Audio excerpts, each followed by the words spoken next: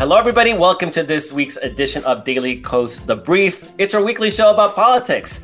I'm Marcos Molitzis. I'm here with Carrie Alaveld, and joining us is Simon Rosenberg, friend of the show, friend in real life for years and years and years. We're going to be talking about Joe Biden and how Republicans are struggling so hard to land blows on him. They utterly have failed in branding him as whether it's incompetent, whether it's cognitive decline, whether it's dangerous president, like whatever those narratives are, they have failed every step of the way. We're going to be talking about that today. Just a little programming note. We are pre-recording this a couple of weeks ago because of people's vacation. So if Donald Trump was indicted again in Georgia this week, it's not totally possible. It's not that we're ignoring it. You never know. You never know. Like all of a sudden he's in an orange jumpsuit or something. We just don't want to. We just don't want you to think we ignored that. So Simon Rosenberg is an old-time party operative, working in elections and working on messaging and working on engaging the Latino community. You can find him today at Hopium Chronicles on Substack, where he has found a second life, second career in providing informed, data-driven, optimistic look on the Democratic situation. It's really easy to do, right, Simon? Because things are actually looking pretty good for Democrats in a way that they hadn't for decades. Yeah, it is amazing what's happened this year. I mean, what I like to say is that in 2022, we did better than everyone expected because Joe Biden has been a good president, and they're a little too crazy, and our grassroots, worked really hard and pushed us to the upper end of what was possible in the election.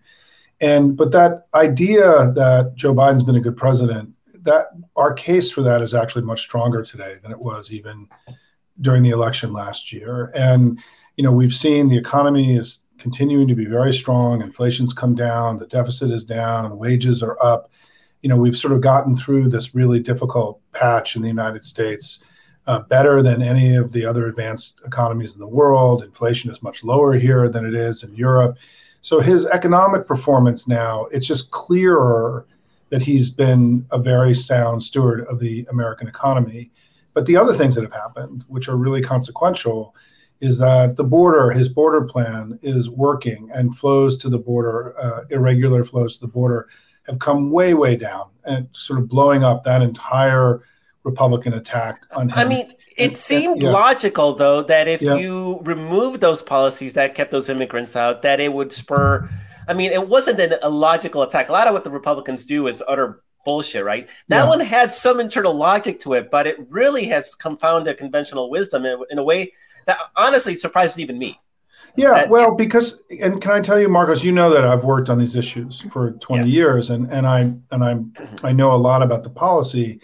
The reason it's being successful is because they innovated and made very smart public policy. It's not what not all the immigration groups are happy, but what they did was they created new legal pathways for people who want to come here to apply for asylum or to get into the legal immigration system without having to come to the border itself.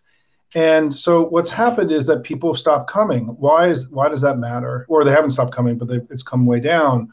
Is because the trek that people were making from wherever they were coming, from Venezuela, from Colombia, from Nicaragua, whatever country they were coming from, was incredibly dangerous. They were having to trust their lives and their well-being to criminals, to cartels. And one of the things that Biden has done is that he's made that journey an option now rather than a requirement. And so what he's doing is that he's saving people's lives. He's saving people tens of thousands of dollars, their entire life savings. And he's also drying up money that's going into cartels and to fueling illegal activity in Mexico and in Latin America. So this was a very far-sighted set of policies. And I can tell you that I was in conversations with people in the administration, and there was always a scenario where this was going to happen this way. It wasn't guaranteed, but this wasn't an accident, right? This is really smart people spending 2 years dealing with a broken system that they inherited, very difficult circumstances with COVID, with climate refugees and all the things that we're seeing. And what started getting scary about the border, and we can move on, is that you started seeing people showing up there from very far away, not from neighboring countries, but from Cuba and from Venezuela. And what that meant was that the trafficking networks were getting more ambitious and more capable, meaning that they could start taking people from Asia and from further south. And so the danger to our country. Even Russia, Eastern Europe. Russia, right. The danger to our country, these muscular trafficking networks that were making money, $10,000, $15,000 a pop, right? They were getting stronger and more capable. It was becoming an even greater threat to the country. So by denying the cartels and these trafficking networks that money, they're drying up the ability for them to continue to traffic people from very far away. So long story short, this has been very successful. We also know on another area where Republicans get so much fuel in their story and their narrative around crime, we know a few things about that now that we didn't know, right? First of all, yes, crime went up starting under Trump during COVID. It's not a big surprise, but we know today that the stats this year, or that the murder rate in the 90 largest cities have dropped by over 10%, a huge plummeting of the murder rate in the United States. We know that the murder rate is higher in red states than in blue states. And we also know that the crime rate is a fraction of what it was 30 years ago. And so the basic logic of the crime argument, which has been so critical to them, is also blowing up in their faces right now and disappearing. And we know that the president's success in Russia, in Ukraine, is also showing him to be a powerful figure on the global stage. And so his presidency and the success of his presidency is causing all of their narratives about him to evaporate. And it means that their central argument against him, which is that he's been a bad president, is becoming, in my view, unsustainable. And it means that they're likely going to now double down on areas that are far less productive for them. Things about Kamala Harris is going to be the real president, and Biden crime family, and he's actually secretly a Venezuelan dictator who's arresting his opponents, right? All this stuff. They can keep doing all that stuff. He's the original Jewish space laser out of Italy. No, he's actually Hugo Chavez. You didn't know that. We thought he was JFK Jr. was coming back. It's actually Hugo Chavez. And the point is that all of those arguments are all in the periphery of our politics and people's minds. And so it means that the central attack against Biden for his reelection is evaporating, and it's a huge problem for the Republican Party. Yeah, I have to say, so I've been hearing all this good economic news, and I don't track all of it quite the way you do. You're much more like focused on it, but here and there, obviously, with the unemployment rate and with the job creation and with manufacturing, and it just keeps going. I mean, he keeps beating expectations, basically. Biden and the administration, that the economy just keeps beating expectations, even as some of our Western allies are heading into recession, and we're not. And The media has been pounding the drum of recession for like a year and a half now, and we're still not in a recession. And guess what? This great news usually just doesn't translate to the polling, right? You usually don't start. I'm starting to see it translating to the polling. So not only is like the University of Michigan, they have that consumer index that is looking positive. You might be able to talk about that in just a second in more detail. But I look at civics every morning, and I look at our civics daily tracking of, is President Biden doing enough to create jobs? Is the economy moving in the right direction, wrong direction, neither, that type of thing?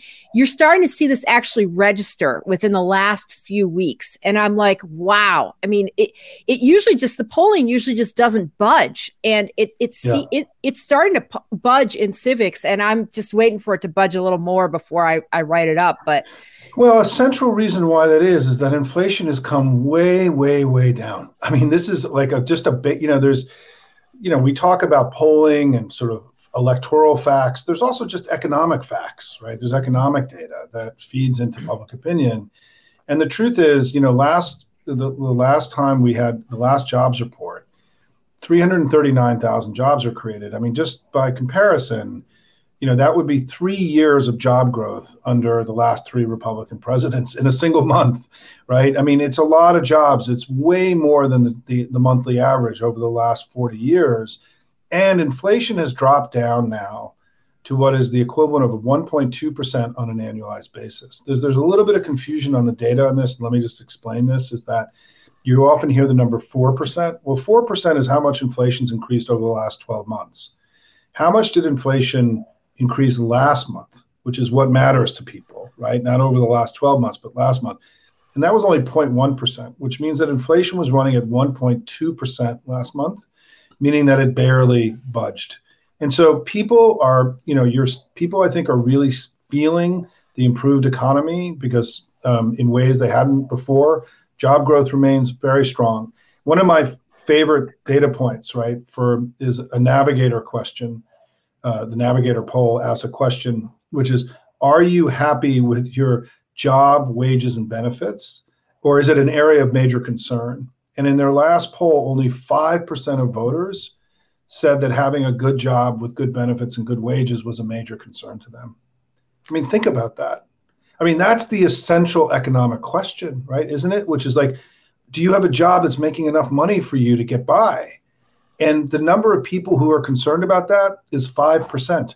The number of Republicans who are concerned about that was 0. Right? I mean, 0 in a poll, 0, right? They actually published 0. They didn't realize that they were actually saying something nice about Joe Biden. No, right. And so it's not just the data that we have, it's also the data that's not there and the stuff that's missing. And what you're seeing is that, is that inflation is, on the most important issue, inflation's only in the 20s. That's not an issue that's now driving the public discourse any longer. And what you're seeing in the data, to your point, Carrie, is that you're starting to see real evidence that people understand that things are improving. And I think my guess is that Biden's approval rating will start ticking up a little bit. I mean, I don't think we should be Pollyannish about that. But, Joe Biden's economic stewardship has been remarkable. The country is much better off today than when he came as president. And he's now in his, in the third year, starting to tackle some of the other things that needed to be tackled that perhaps just they couldn't get around to finishing. The border, the crime rates come down. And so on this basic idea, when you run for re-election, right, what's the fundamental question? Are we better off? Did you do a good job? And the answer to that is, yes, we're better off. Joe Biden's been a good president.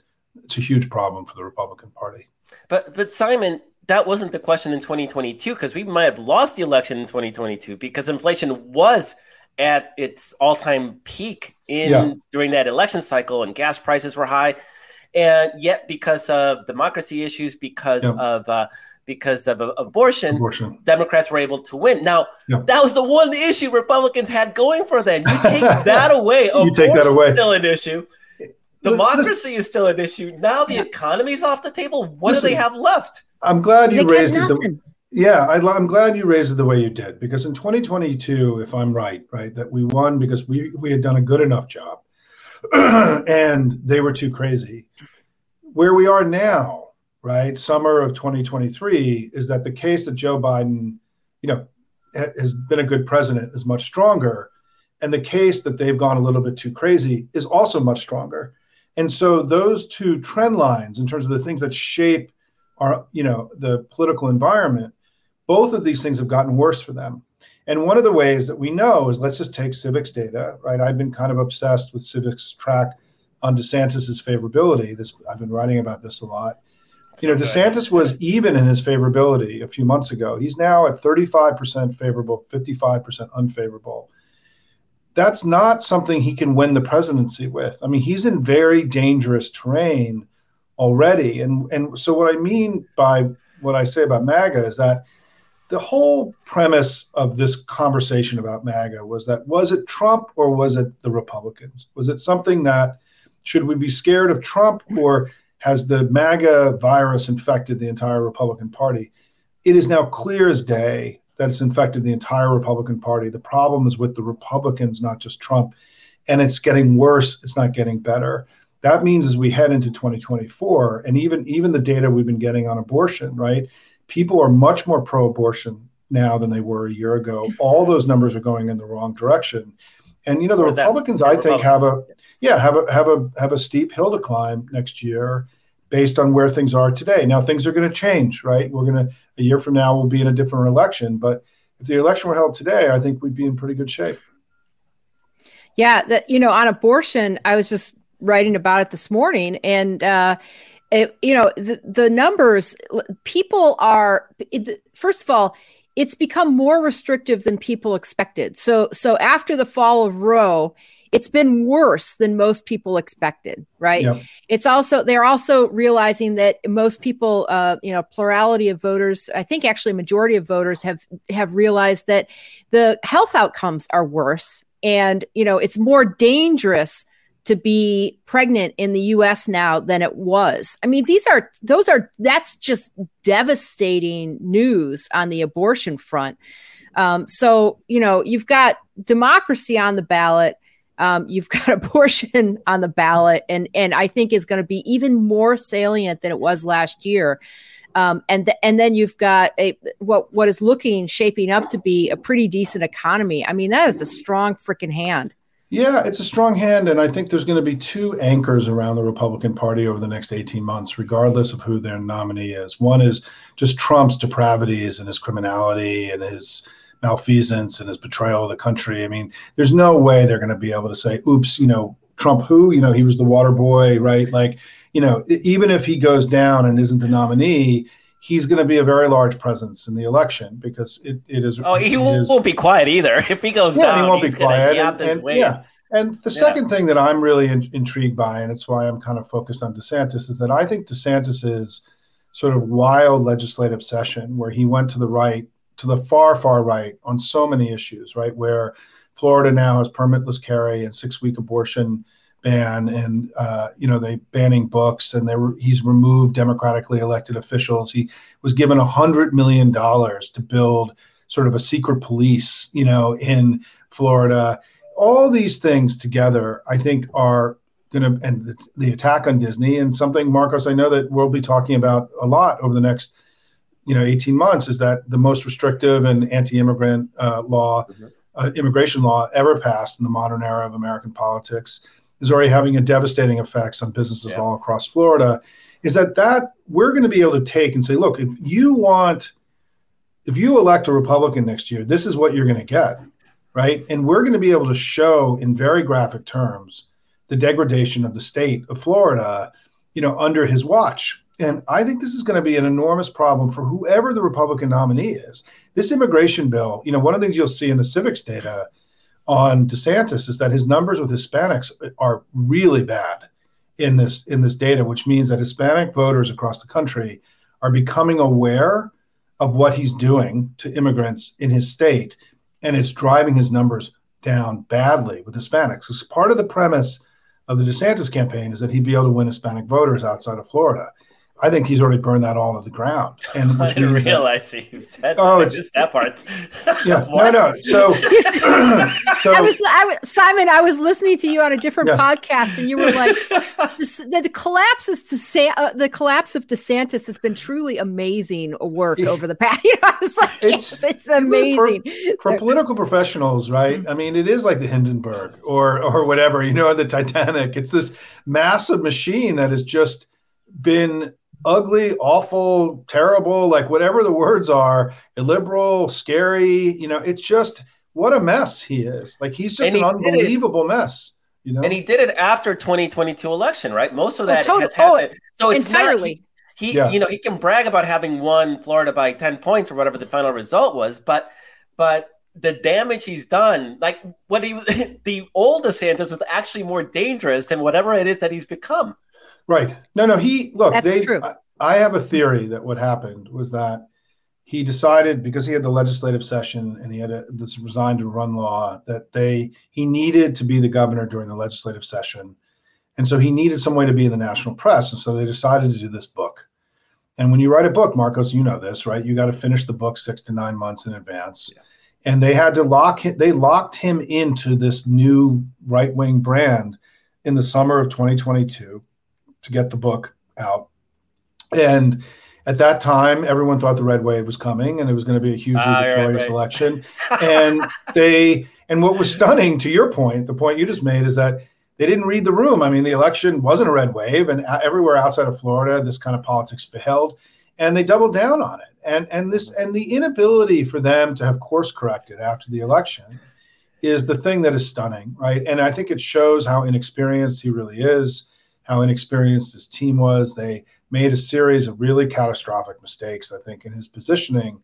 And I think the immigration bill, for example, could end up dooming the entire Republican Party in the 2024 elections in the way that abortion is dooming them, right? These are things like Wilson, like Pete Wilson in California many years ago. These are the kinds of things that can change an entire generation's understanding of a political party. I think abortion, when I've been on your show before, I often speculated that abortion, the pain for the Republican Party on abortion was going to get much worse this cycle than it was in 2022, because people were going to start understanding how barbaric and crazy the abortion restrictions were. And I don't think people knew that last year. Mm-hmm. And the numbers were still really bad for them. Now that we know what they're really trying to do, the numbers are getting much worse. And I just think of the simple idea, right? If you're a Latino couple living in Austin, Texas, you're 25 years old, your wife gets pregnant, it is now more likely that she's going to die than before because of the Republican Party. Are you going to vote for that party ever again the rest of your life? I mean, what an unbelievable betrayal to you and your family that you've put in your wife's health at risk to pursue this sort of extremist, religious-based politics.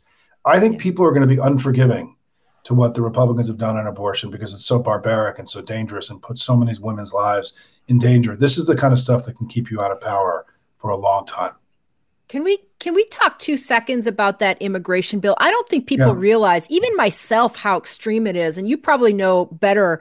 But I just was listening to a podcast recently, and I can't remember if it was you or someone else who said, look, if you're just an American citizen, even if you're from out of state and you drive an undocumented child to school, right? Because you drove them to school, you could be subject to like 10 or 20 years in prison. It's a felony level crime in Florida starting on July 1st to drive and traffic an undocumented immigrant, right? To school, to hospital, to a baseball game, to anywhere. And it's a felony level crime. And it is, look, this is the most extreme immigration bill ever proposed in modern American history, let alone implemented. This goes far beyond what they tried to do in Arizona, over a decade ago. And it's like Stephen Miller, threw up and, it's a fantasy, it's a Stephen Miller fantasy bill. Like every crazy cockamamie idea he's ever had ended up in DeSantis's bill. And I think this immigration bill, in the way that DeSantis has now gotten on the other side of Disney and looks like, Disney pulled out hundreds of, thousands of jobs out of Florida. 2,000 jobs, Yeah, it's hurt their economy. There are estimates from business groups in Florida that 10% of the Florida workforce could leave Florida in the next few years because of this bill. And, what does it mean, if you're an Uber driver, right? What does it mean if you start going down and thinking through what this all really means. There's been protests all over the state. Businesses are shutting down. I referenced in my the agriculture industry is decimated. Agriculture industry is going to go, which is 60% are undocumented in Florida. I saw. Marcos. Think about this, right? What's the engine of the Florida economy? Tourism, hotels, right? All which are all fueled by immigrant families. And even if they're documented, they often live in mixed status households, and and so it means that they have family members now who basically can't go outside. And I just don't think people really understand this bill is probably going to violate international human rights treaties. It is barbaric. We know that historically, and one of the reasons they're doing this is because the Supreme Court has moved so far to the right. Historically, where the Supreme Court drew a very bright line was that you couldn't, whatever you wanted to do against undocumented immigrants, you couldn't interfere with their ability to go to school or get health care. That was considered to be too far over the line in terms of human rights. This bill is way over the line on these basic fundamental things where they are terrorizing young people. They are trying to go after you when you're in a hospital and other things. It's unbelievable how radical and extreme this bill is. And this is not, you add that to 6-week abortion ban, permitless carry, where you've already seen a rise in mass shootings in Florida, right? Banning books, like that wasn't enough. They had to do that in removing democratically elected officials from their position, right? None of that's enough for Ron DeSantis. They had to, and he didn't learn his lesson from the failure in Martha's Vineyard and the fact that he's now may get criminally prosecuted, right? We forgot to mention that he may get criminally prosecuted for trafficking children, right? Certainly, there's been a recommendation. Gavin Newsom is pushing that in California. He's pushing that. People in Texas, right? I mean, this is coming from Texas, not just California. And, And so, it's like, come on. I mean, this guy is a scary dude, and it's also an indictment of what's happened to them more broadly. That this guy could have seen as the second coming or the alternative, and he took this moment in the limelight and decided to define the Republican Party in a way that is so extreme and so at odds with the American creed. And I think, my view is that we're going to be taking Florida, just one of the Navigator had a question the other day, asked people, do you want your state to become more like Florida? And the number was like, in the teens or something. Nobody wants to be Florida, man. Who the hell wants to be? You want to be more like Michigan. You don't want to be like Florida. But I think the ability for us to take the extremism of DeSantis's Florida and indict the entire National Republican Party with it is going to be one of our most powerful weapons over the next year and a half. So, Carrie, we're down to the last, 4 or 5 minutes, and I know you had some questions about messaging. So here's your chance to. Here's my chance. Okay, cool. So I want to just cap that conversation about, as long as we were talking about the economy. I just want to remind people that in North Carolina, when they passed that bathroom bill, and a bunch of people pulled money out, just like is happening with Disney, and and in terms of how the immigration bill is going to affect Florida's economy. They were projected to lose nearly $4 billion in investment and revenues in North Carolina because of that bathroom bill. So I just want to, when you think about Disney and what Florida could lose in terms of money, in terms of revenues, it's just going to be a disaster for their economy. Okay. Major conferences are already being canceled, 2-3 years out. It's already happening. Yep, exactly. It's already happening. So I wanted to ask you, because you have been very clear about how, we need to trumpet the successes on Democratic successes on the economy. Another sort of guru in the Democratic space is Messenger Anat Shenker-Osorio. And one of the things that she drives home is Democrats shouldn't talk about the economy. They should talk about working people, because the economy is something that people don't sort of see themselves. Like, there's a whole blue collar group of people who don't see themselves in the picture when you talk about the economy, but when you talk about working people, they do. And I just wondered what you thought about that. And I do want to say, I want to add that, Joe Biden has been very out front in the last few weeks as he shapes his campaign message about, I'm going to make the wealthy pay their fair share. He put it in his Oval Office address. He put it in his very Elizabeth Warren there. Yeah, very Elizabeth Warren, right? So he is driving at this disparity between working people and the rich. And I just wanted to get your view on, if we're talking about the economy, are we leaving people out, or is there a way to sort of square that? So, this is, I'm going to try to do this quickly, is that, where my work really tries to focus is around narrative and argument, and not what Anat often talks about was his message, which is like further down the line of the development of our stories that we tell. And I think, to me, I'm very agnostic about how people use the information I'm producing.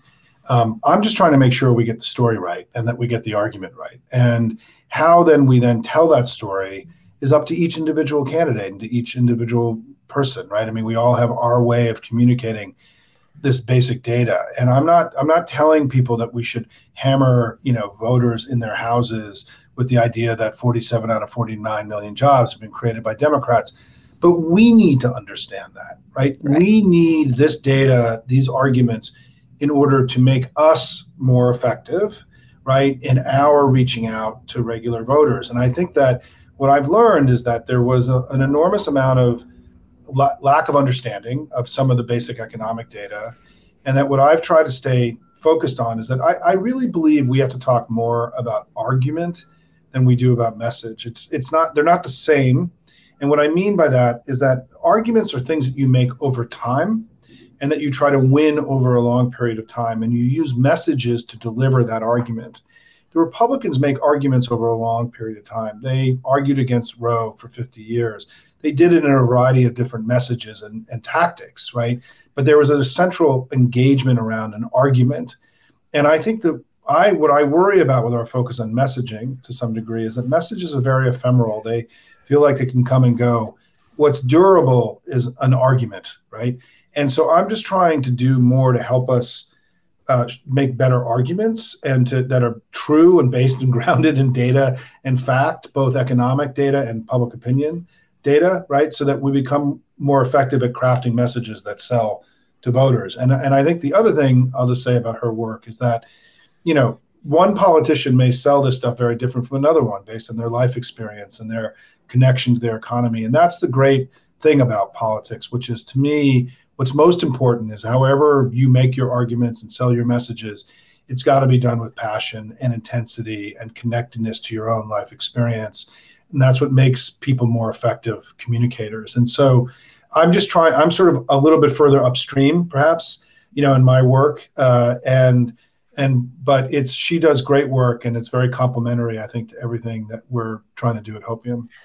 I like that too, Simon, because Democrats for a long time had not been very secure in themselves, right? I mean, for decades, Democratic presidents would pick Republican secretaries of state because only Republicans could be strong in national security. We've never had a Democratic FBI director. Right. So just understanding that, we're better job creators. Republicans aren't better in the economy. Understanding that, where we get in trouble as Democrats is we take those charts and graphs and then try to sell those to voters. So we need that other layer on how to message that. But no, the arguments themselves are absolutely critical. And you're doing absolutely incredible work. And so glad to have you. That is our show for today. Simon, thank you so much for joining us. Always such great conversations. And I hope you don't mind because we're going to be checking in with you, repeatedly throughout this year and next. Because Marcos, if I can just end with one basic thought for everybody, which is that Joe Biden has been a good president, the country is better off, and the Democratic Party is really strong. And that's the place we need to live in every day. It's all true, and it's how we crush them in the elections next year. Biden absolutely outperformed my expectations, and I was a fierce critic during the primary. So it's I remember, Marcos. Most pleasant surprise. I'm owning it. So thank you so much, Simon. Thanks, Gary, for being such a lovely co-host. Thanks to Walter, who produces the show. Thanks to Paul, who helps behind the scenes. And thanks to all of you, viewers, listeners, readers, who are part of the Daily Kos community and part of this movement to save our democracy from the forces of MAGA. Thanks so much. Love you all. Appreciate you all. Catch you all next week.